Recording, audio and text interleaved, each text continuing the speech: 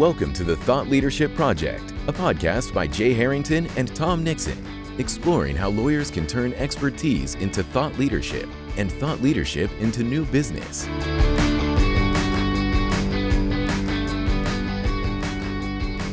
So, Jay, I tried not to take offense when you asked me quite directly, do you want to do an episode on Keep It Simple, Stupid? And I wasn't sure where the comma was in that sentence. I was going to say, I think the comma was after simple, but I didn't intend it. It might have come off that way, but it was literally intended as the acronym, Tom. Yeah. I was blowing you a kiss. How about that? Okay. Yeah. All right. Good. Well, you're right in my wheelhouse with the stupid part. So, and keeping it simple, that seems to be my foray. But before we dive in, we got to do our new routine here, which is the underrated, overrated. And I think you're up to stump me. I am. All right. So here's one just to throw at you. And this relates to something that I've been doing. So I'm kind of wondering whether you're going to tell me it's a waste of time or not. But a few weeks back, I started, it'll be a few weeks, but this episode is running shortly. I started writing a handwritten note every day. So it was a daily challenge I set for myself. I wanted to just do something different, change it up. And I've gotten some value out of it, if not, actual work coming in or anything like that. That really wasn't the intention. It was more the exercise of, the ability to express gratitude, that kind of thing, and just touch base with people. So my question for you, in your opinion, is marketing or communication via snail mail, in this digital age we're in, overrated or underrated? Yes. And what you're doing is a single note to a different person every day. Is that right? That's correct. Yeah. Okay. Yeah. Not just you every day, but yeah. Okay. Because I was going to say I've only gotten one so far. I'm going to say underrated. And I think I somewhat show my age when I, think back to when digital communication even became possible. So that may predate some of our listeners, but you were in an office where everything was via snail mail. And then I remember about 1993 or 4, email came into the workplace and it was great. And this is going to change everything, which of course it did. But, this allowed us to get directly right to the end user, and it was instantaneous and there was no postage to consider. So, back before then though, I remember everyone hated opening the regular mail because it was stuffed with garbage. There was all sorts of circulars and postcards, and half of the mail was junk mail. And so when you got electronic email, that was novel. And I feel like we've gone almost completely full circle back to a day now where all the junk is in our inbox, our email inbox. And I think most people hate opening their email because all it means is work to them and it's not fun. So when you get something novel in the snail mail, and this could be a handwritten note, or it could be, a marketing package, probably something more than a postcard is going to be effective. I think that becomes, an interruption or disruption of a normal pattern. And I look forward to opening stuff like that now. So full circle. So to me, it's underrated because it's what we aren't doing. It's so easy just to fire off an email or a text nowadays, or do a mass communications through a MailChimp or something like that, or through social media, that it takes a special art and it takes some time. And for you, it took a daily commitment to doing something like this. So underrated. And I think people should be doing more of it. Yeah, I agree. I think it is underrated. And I think that, if you think about one of the principles of marketing, it's that you should be trying to stand out in places that aren't overly crowded or noisy. And certainly your literal mailbox, as opposed to your email inbox, is a place where that's the case. And I think, there's some merit in trying to be that contrarian marketer where, you're thinking about zigging when everyone else is zagging, and kind of beating people to the punch, doing the opposite of what many people think is sort of standard practice or best practice these days. So yeah, I think there's an opportunity there via mail in order to reach people. Yeah. Isn't that known as the blue water strategy as opposed to the red water strategy? So I think it's, the blue ocean. Blue ocean. Yeah. Right. Yes. Yep. Exactly. So the red water is where all the blood is. That's where all the sharks are fishing. And so you want to be in that blue ocean where nobody is, and you can stand out. Yep. Yeah. Great. Well, I probably should have kept that analogy simple because I overthought it and I got it wrong. So let's dive into our topic today. So regardless of where you put the comma, what did you mean by you want to keep it simple, stupid? stupid. Yeah. Yeah. So basically it's this idea, I think that because of, there's so much information out there, there's so many conflicting opinions, there's so many opportunities to market. I think it could be overwhelming for lawyers to know where to go, what to do, and how to stand out. And I should say that I think what we're talking about in today's episode is really one's individual approach to marketing as opposed to a law firm's approach to marketing. Now, granted, I think many law firms need to keep it simple as well, simpler than they are doing. And so I think a lot of these principles that we'll talk about today apply whether you're an individual or a firm.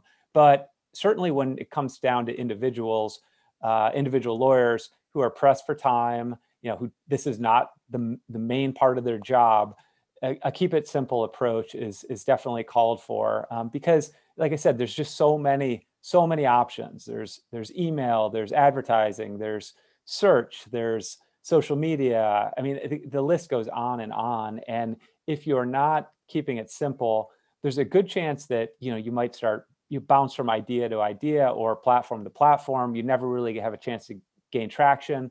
There's so much to know. All of these channels are changing, overnight practically. It's going to be very hard to become good at something. And that just makes, the objective or the idea of keeping it simple really important, because it's the very thing that's going to allow you to at least gain some traction with your marketing, as opposed to spreading yourself too thin. Yeah, for sure. Well, even within social media, which was just one of the bullet points that you mentioned, there's, how many sub bullet points there where you can stretch yourself so thin. And I know we'll get to that, I'm sure, but you can't even be on every social network you want to. Even if you said, I'm only going to do social media marketing, I mean, I don't think you can have the time or the attention on, how many high level platforms are there now? Facebook, LinkedIn, Twitter, there's Instagram, there's now Clubhouse, there's TikTok, potentially, depending on who your market is. Yep.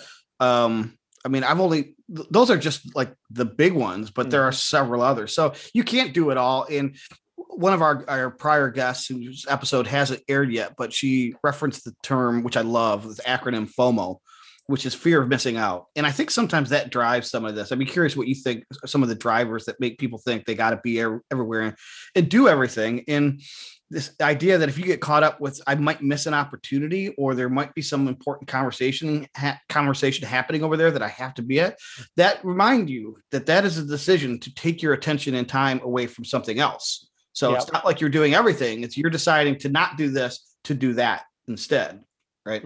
Yeah. I do think a big part of it is fear of missing out. And that leads to a misconception that, the more boxes you're checking, essentially, the more attention or more effective your marketing will be. And I think that's just the wrong approach, a wrong way to think about it. I mean, being on even being on page 3 of Google, which is extremely hard to do for any, meaningful search term these days, means you're practically invisible. Yeah. You're not even on the radar screen. And that's, if you were on page 3, like that ostensibly is a huge win, but it still makes you virtually invisible. And the same thing goes for other platforms as well. I mean, you can tweet 3 times a week, but what's that going to get you? You know what I mean? Right. Yeah, right. Unless you're already famous, like it's not a way to gain traction and gain a following, because you're simply not being consistent enough on the platform. Just because you're there doesn't mean you're visible. And just because you're checking more boxes doesn't mean your marketing is effective. And I think that leads to, or relates to, another misconception that I see, and I wrote about this the other day, which is that I think sometimes people perceive marketing as like a thing, as opposed to thinking of it in terms of it's many different things. There's many different layers to it. It would be like, the analogy I drew was like saying marketing is a skill is like saying sports is a skill, right? Where any successful athlete is almost certain to have above average athleticism, but they're not applying that athleticism across a bunch of different sports. They're not playing tennis and basketball and swimming like at a high level. They're doing one of those things. And even in that case, they probably have one skill within that domain that really is allowing them to stand out, whether that be, a great backstroke or a wicked serve or, you know, in the case of, say, basketball, like a turnaround jumper. That's their key move that they're using. And that's what's allowing them to be successful at what they're doing. And the same goes for marketing. Like you don't, you know, it's not about being good at everything. Odds are you're not going to be the Michael Phelps of marketing where you master every stroke. And you don't need to, because being good at butterfly is enough to win a gold medal. So that's what I think the keep it simple approach is all about, which is really understand what you do well, what you enjoy doing, what you have aptitude for, and lean into that. Because if you try to be everywhere doing everything, it's just gonna lead to a loss of momentum and very little attention or visibility. Right. Yep. Yeah. Without naming names, I volunteer for a nonprofit, and, you know, because we're all volunteers, we are just giving of our free time basically to make this thing happen. And because I'm supposedly the marketing expert in the room, they asked me, you know, okay, all right, so we're on Facebook and we're going to be on LinkedIn and we're going to be on Twitter. What should our Instagram strategy be? Right. And I said, well, raise your hand if you have time to do Instagram. And no hands went up. I said, raise your hand if you think you're good at Instagram. No hands went up. I said, well, there's our Instagram strategy. Stay off of it. Because we just don't have, I mean, that's the pretend you're a volunteer, which a lot of attorneys are when they're doing their own business development. They're trying to find their free time to, you know, devote or make time to commit to business development. And it's tough. You don't have unlimited resources. So you got to make decisions. You got to make trade-offs. And that's an easy way to do it. Like you said, I was going to ask you, you know, what are some of the tricks to identifying then if I can't do everything, what should I do?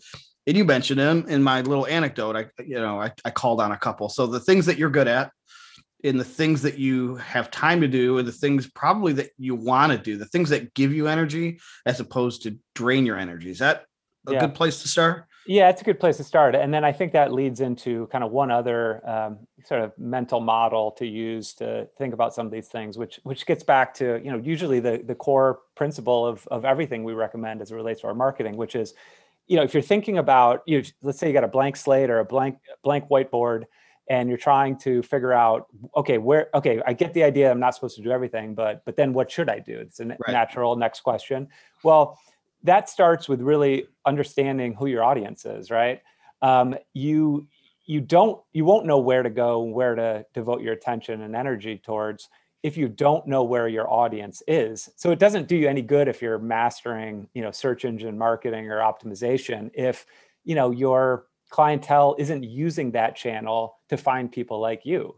So it's kind of irrelevant. You might be great at it, but it's not relevant if your audience isn't using search to find people or products like yours.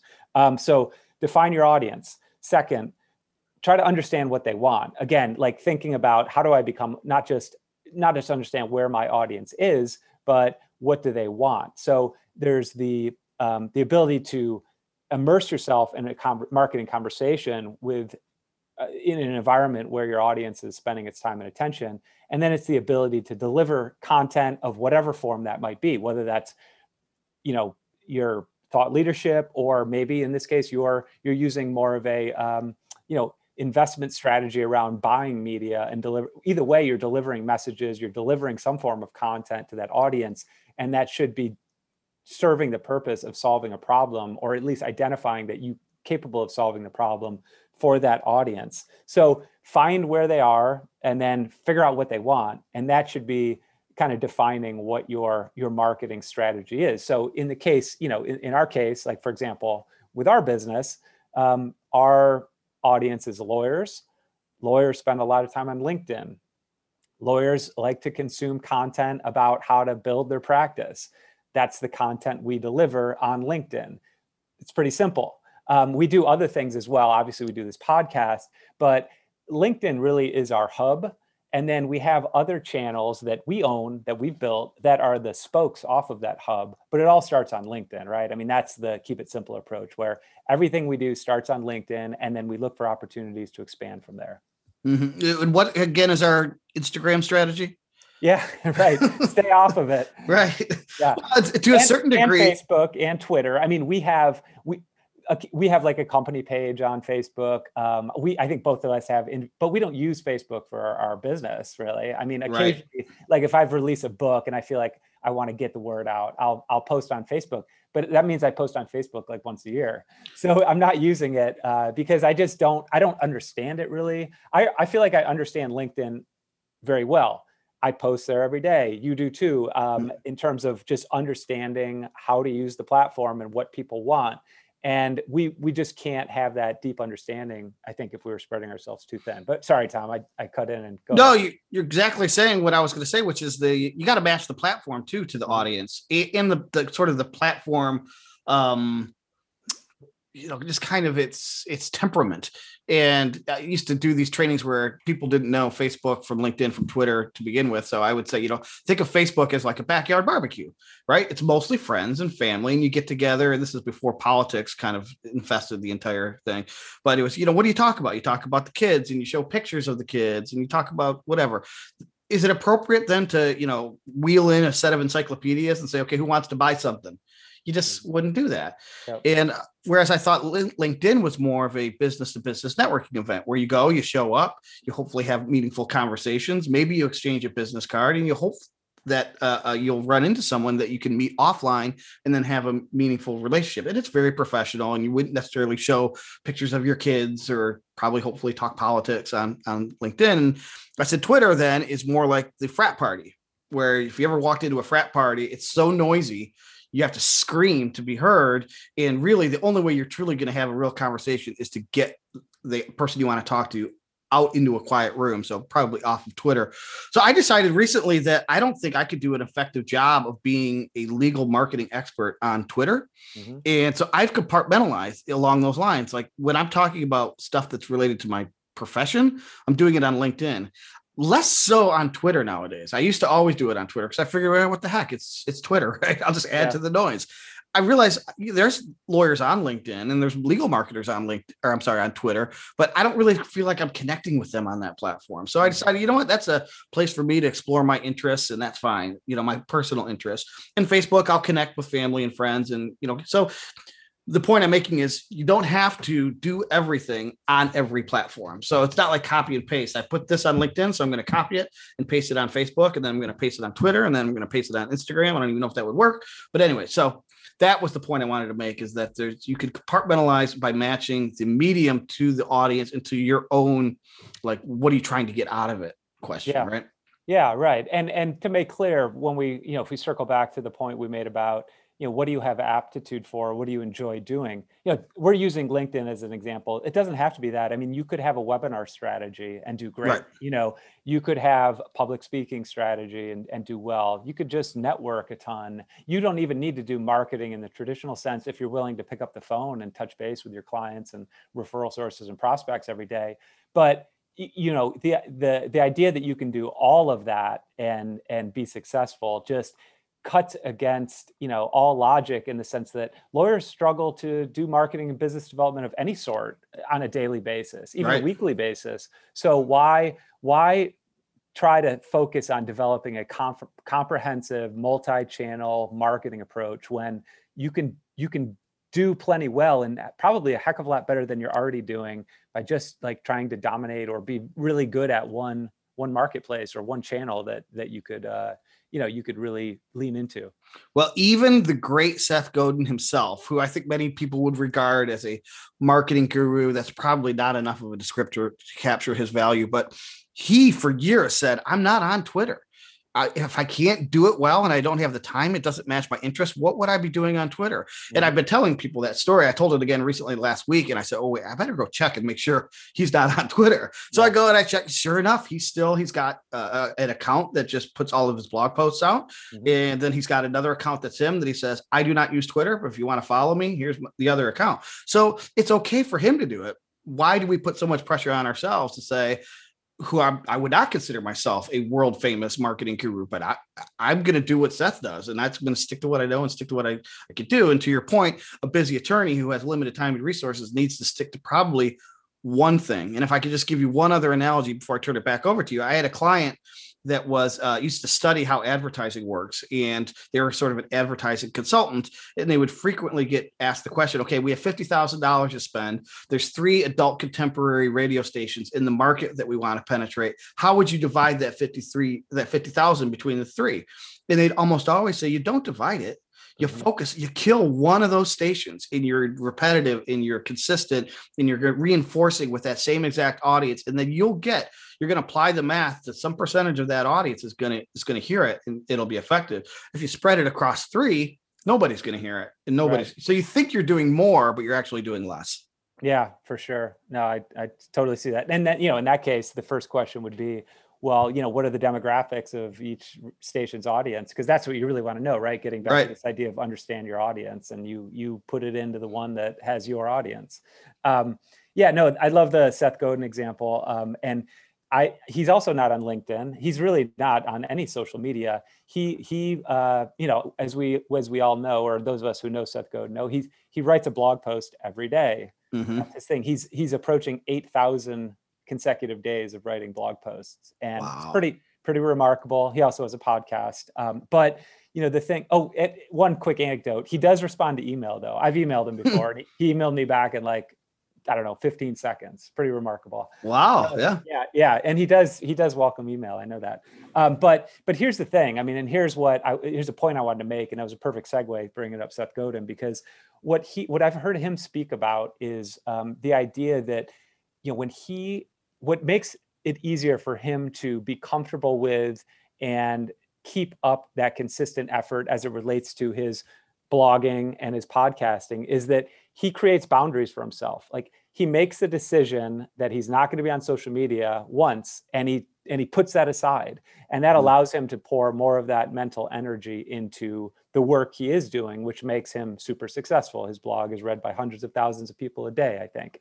And I think that's how, that's sort of again, talking about mental models, where if we make a commitment to do something and sort of close other doors, it allows us to be more consistent and more effective at what we're doing. I mean, I wrote about this on LinkedIn today as well, which was, back in October is when I committed to writing a daily post on LinkedIn. And before that, I'll call myself active on LinkedIn, but it was much harder to come up with content to write about, because, every day you're confronted with the decision of, should I post on LinkedIn? If so, what am I going to post about? Oh, you know what? Maybe I'll have a better idea tomorrow, so I'll just not do it today. Like, you go through these mental exercises with yourself, and it's so easy. I'm a poor negotiator with myself, and as a result of that, it's very easy for me to talk myself out of doing something unless I make a firm commitment to do it. Like, 99% for me typically is not enough. Like, I'll do the thing that, I said I wasn't going to do if I leave myself any wiggle room. I think that's true for a lot of people, where it's like, once you make that commitment both to yourself and to your audience, it's like you feel that, need to do the thing. And if it's a thing that's going to positively impact your practice, well, then you can't help but benefit as a result of that. So I do think that thinking about, like, all right, once I've narrowed things down to, an approach that I think can be effective for myself, making that one and done decision where it's like, all right, I'm going to do this. That's going to lead to dramatically more positive results than if you leave all these doors open and twist yourself into knots trying to figure out, what am I going to do on any given day? It's like, no, set aside 30 minutes and you do your thing. And that's a heck of a lot better than doing nothing. Yeah. In terms of holding yourself accountable, I've seen you often then announce it publicly in order so that somebody like me or somebody will say, wait a minute, you said you were going to do this. I'm just virtue signaling, Tom. Well, but again, you were taking or humble bragging or whatever you want to call it. Yeah, that could be. Yeah. No, it's true. It's true. I think there's a practical equivalent to the announcing it to the world thing, and that is writing it down. So a lot of lawyers don't write down their marketing plans. So the first step could be, here's what I'm committing to, writing it down and having that on a desk, staring you in the face because that's what's been keeping you accountable, the back of your head, knowing that you said, I'm going to do this. I said it publicly. There's a little bit of shame in not following through. Mm-hmm. And it reminds me of the comment I put on your post is that I've told the story before about I have a friend who woke up one day and literally said out loud to somebody in the room, I'm a runner. And she had never ran, and she was a smoker, and I think she was a drinker, and she, didn't have a diet, that was conducive to running. But that one decision then made all of the other decisions in her daily routine no-brainers. Like, should I smoke the cigarette? Well, do runners smoke? Should I keep drinking every night? Do runners do that? What should I eat? Well, what do runners eat? So it's a similar thing. So going back to how does an attorney who's busy apply this to their marketing, is at the top of a piece of paper, commit to something and make the announcement, right? I'm going to commit to a daily LinkedIn post or whatever the equivalent might be, but you got to announce it to the world. And I think you got to make that announcement more than just a promise to yourself. I don't think you're the only one who's bad at negotiating with oneself. It's like, if you give yourself an out, nobody knows if you made a secret promise to yourself, but you make it publicly. And now you got to follow through. Right. Exactly. You feel an obligation, and you're right. You're totally right, Tom, about the idea of, making that pronouncement. I do think that our actions tend to follow our identities.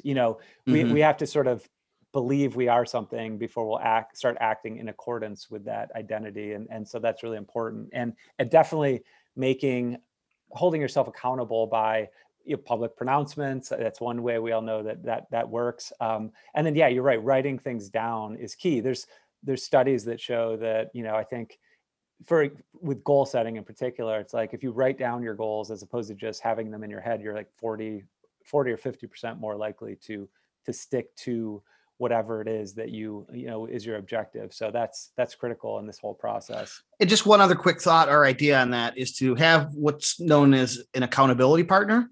So maybe it's just a friend, or maybe it's a colleague, or maybe it's a spouse, whatever it might be. I would suggest maybe a coach, so that that's why people hire personal trainers, right? Is that person's going to make me, not only do they have the domain expertise to tell me what I should do, but I know that person's going to guilt me into doing it. And that's a huge hurdle to overcome when it comes to exercise. And this is no different. So maybe you have a coach, you call a coach and say, here's what I want to do. Will you hold me accountable to this and show me how to do it? And then that way, you're going to be paying someone potentially. Maybe you get someone to do it for free, but then that's built it. You're baking the success into the outcome that way. So don't rely, I guess the moral of the story is don't just rely on yourself to, stick to your intuition or stick to your promise. I'm going to quit smoking today, or I'm going to start exercising today, because we all know how that turns out. Yeah, for sure. And the one other example of a way to kind of keep the streak going. I like to think of these things as streaks. And once you get enough days behind you, it's like you won't want to quit. There's that old story about Jerry Seinfeld when he was a young comedian, and he knew to be successful, the one thing he needed to do every day was write. He needed to write jokes, and that was the key thing. It wasn't about like being on social media and gaining more attention for himself. He needed to write great jokes. So that was the thing he prioritized. And so he created a streak, and he had a big wall calendar up on his wall. And every day he wrote, he would put a big red X in it. And he called it a chain. And he said, once I got enough days behind me, I never wanted to break the chain. And he didn't. So whatever the accountability mechanism is. There's another point that you always make, is that he didn't make a resolution based on a desired outcome. He made a resolution based on a specific activity that he could control. He didn't say I have to write killer jokes every day. It's just I have to write every day. And eventually you do it enough, the killer jokes come and the bad ones kind of fall away. So same principle. And I was going to ask you, speaking of streaks, is the note writing that you're doing, is that a streak, and how long are you endeavoring to commit to it? That is a streak. I said 365 days. So there we go. I've made a public pronouncement. I kind of tricked you into that. Yeah, exactly. So I figure, I think I'm like 2.5, 3 weeks in now. So whatever, I'm getting to the point where the problem is LinkedIn's easy, because LinkedIn is it's like one of those addictive activities where I know I'm going on LinkedIn at some point every day. Right. And that'll be a prompt for me to, and now it's like, I know it's sort of one of the first things I do every day is put my post up. The note writing, I've got a stack. I have to put them right on my desk, like a stack of note cards, because that prompts me to remember to do it. But it doesn't take long. It's like 5 minutes, but there isn't that, there isn't that pull of like some platform that you're semi addicted to, where you're going on one way or the other to remind you to do the activity. So that one's taking a little bit more, I guess, willpower, and putting some other things like a daily calendar reminder in place for myself, because especially on a weekend, it's easy for me to forget to write a note if I don't, again, create that accountability. So you don't take weekends off. You're like the power trainer. No, I weekends on for LinkedIn and note writing. But again, nice. I don't, it's 20 minutes. And the note writing in particular, I use it, for me so far, it's been, you don't get immediate feedback. I have gotten some feedback from people. I think partly it's like, I'm sending it to many people's offices because I don't have home addresses, obviously. So I'm guessing that a lot of people haven't received them, or they just don't care and haven't gotten back to me. But it's very, it's rewarding writing the notes. You know what I mean? Like that, even if I get no feedback from anyone and nothing beneficial comes of this, there is something beneficial because to me, it's like a rewarding exercise in itself. Absolutely. Mm-hmm. Yep. Well, I guess mine got caught in the mail too. So even though I have no office, but I'll wait. I'll be patient. Even if I'm 364 or 365, I'll be happy to get one from you. We'll see. I've run through my entire Rolodex. All right. Nixon's getting one. Yeah. All right. Good. Cool. Are there any specific takeaways? I mean, we cited a couple things, or anything that you would direct people to. It's good to walk away with, okay, I believe what they're saying. Now I'm going to do it. What do you have in mind in terms of, is there some reading you would recommend, or? Yeah, I mean, I don't know if I have any specific reading. Well, one thing I would say, this is a drum that Seth Godin beats quite a bit. So his new book, his new book is called The Practice. And I've been reading it a bit, but I've heard him more talk about the book on various podcasts. And he talks about these concepts. So I would say search out Seth Godin and his content, because I think it'll reinforce a lot of what we're saying, because we're borrowing a lot of it from him in the first place, because he's the master at this stuff. So I would say that. And then as far as takeaways, it really, we'll just come back to the point of, where, if you want to keep it simple, understand where your audience is, understand and appreciate that if you find one place that your audience is spending its time and attention, that can be the only place that you focus your energy from a marketing standpoint. And the more that you devote yourself to one activity, let's say writing on LinkedIn or podcasting or whatever, the better you're going to get at it.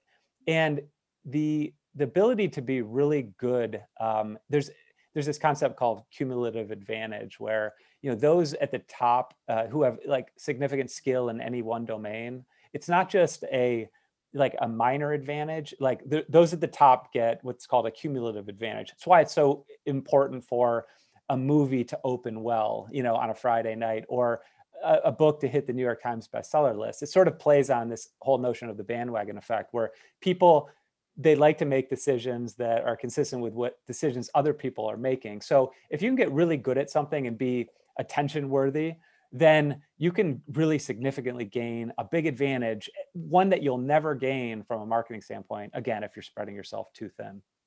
Yep. And I guess to keep that whole thing simple, stupid would just be go where the energy takes you to, and don't force yourself. You made this point, but just to reiterate it, if you're not a good public speaker, don't force yourself into becoming a public speaker. Yeah. You might be a great writer, or, I have a client who just loves to podcast, and just keep focusing on podcasting, because that's where the energy will be. And that makes it easier to commit to something, right? So my friend who loves running now loves running. So it's not a big pull for her to do it. So, and you love LinkedIn, so it's easy for you to be on LinkedIn. Yep. Addicted. Yep. All right. Well, very good. Good. Well, check us out at thethoughtleadershipproject.com. We will put show notes and put links to the books and the other things that we reference. And until then, Jay, good luck with your daily commitments, LinkedIn, and your daily notes. Thank you, Tom. Hold me accountable, please. Will do. See everyone next time on the Thought Leadership Project.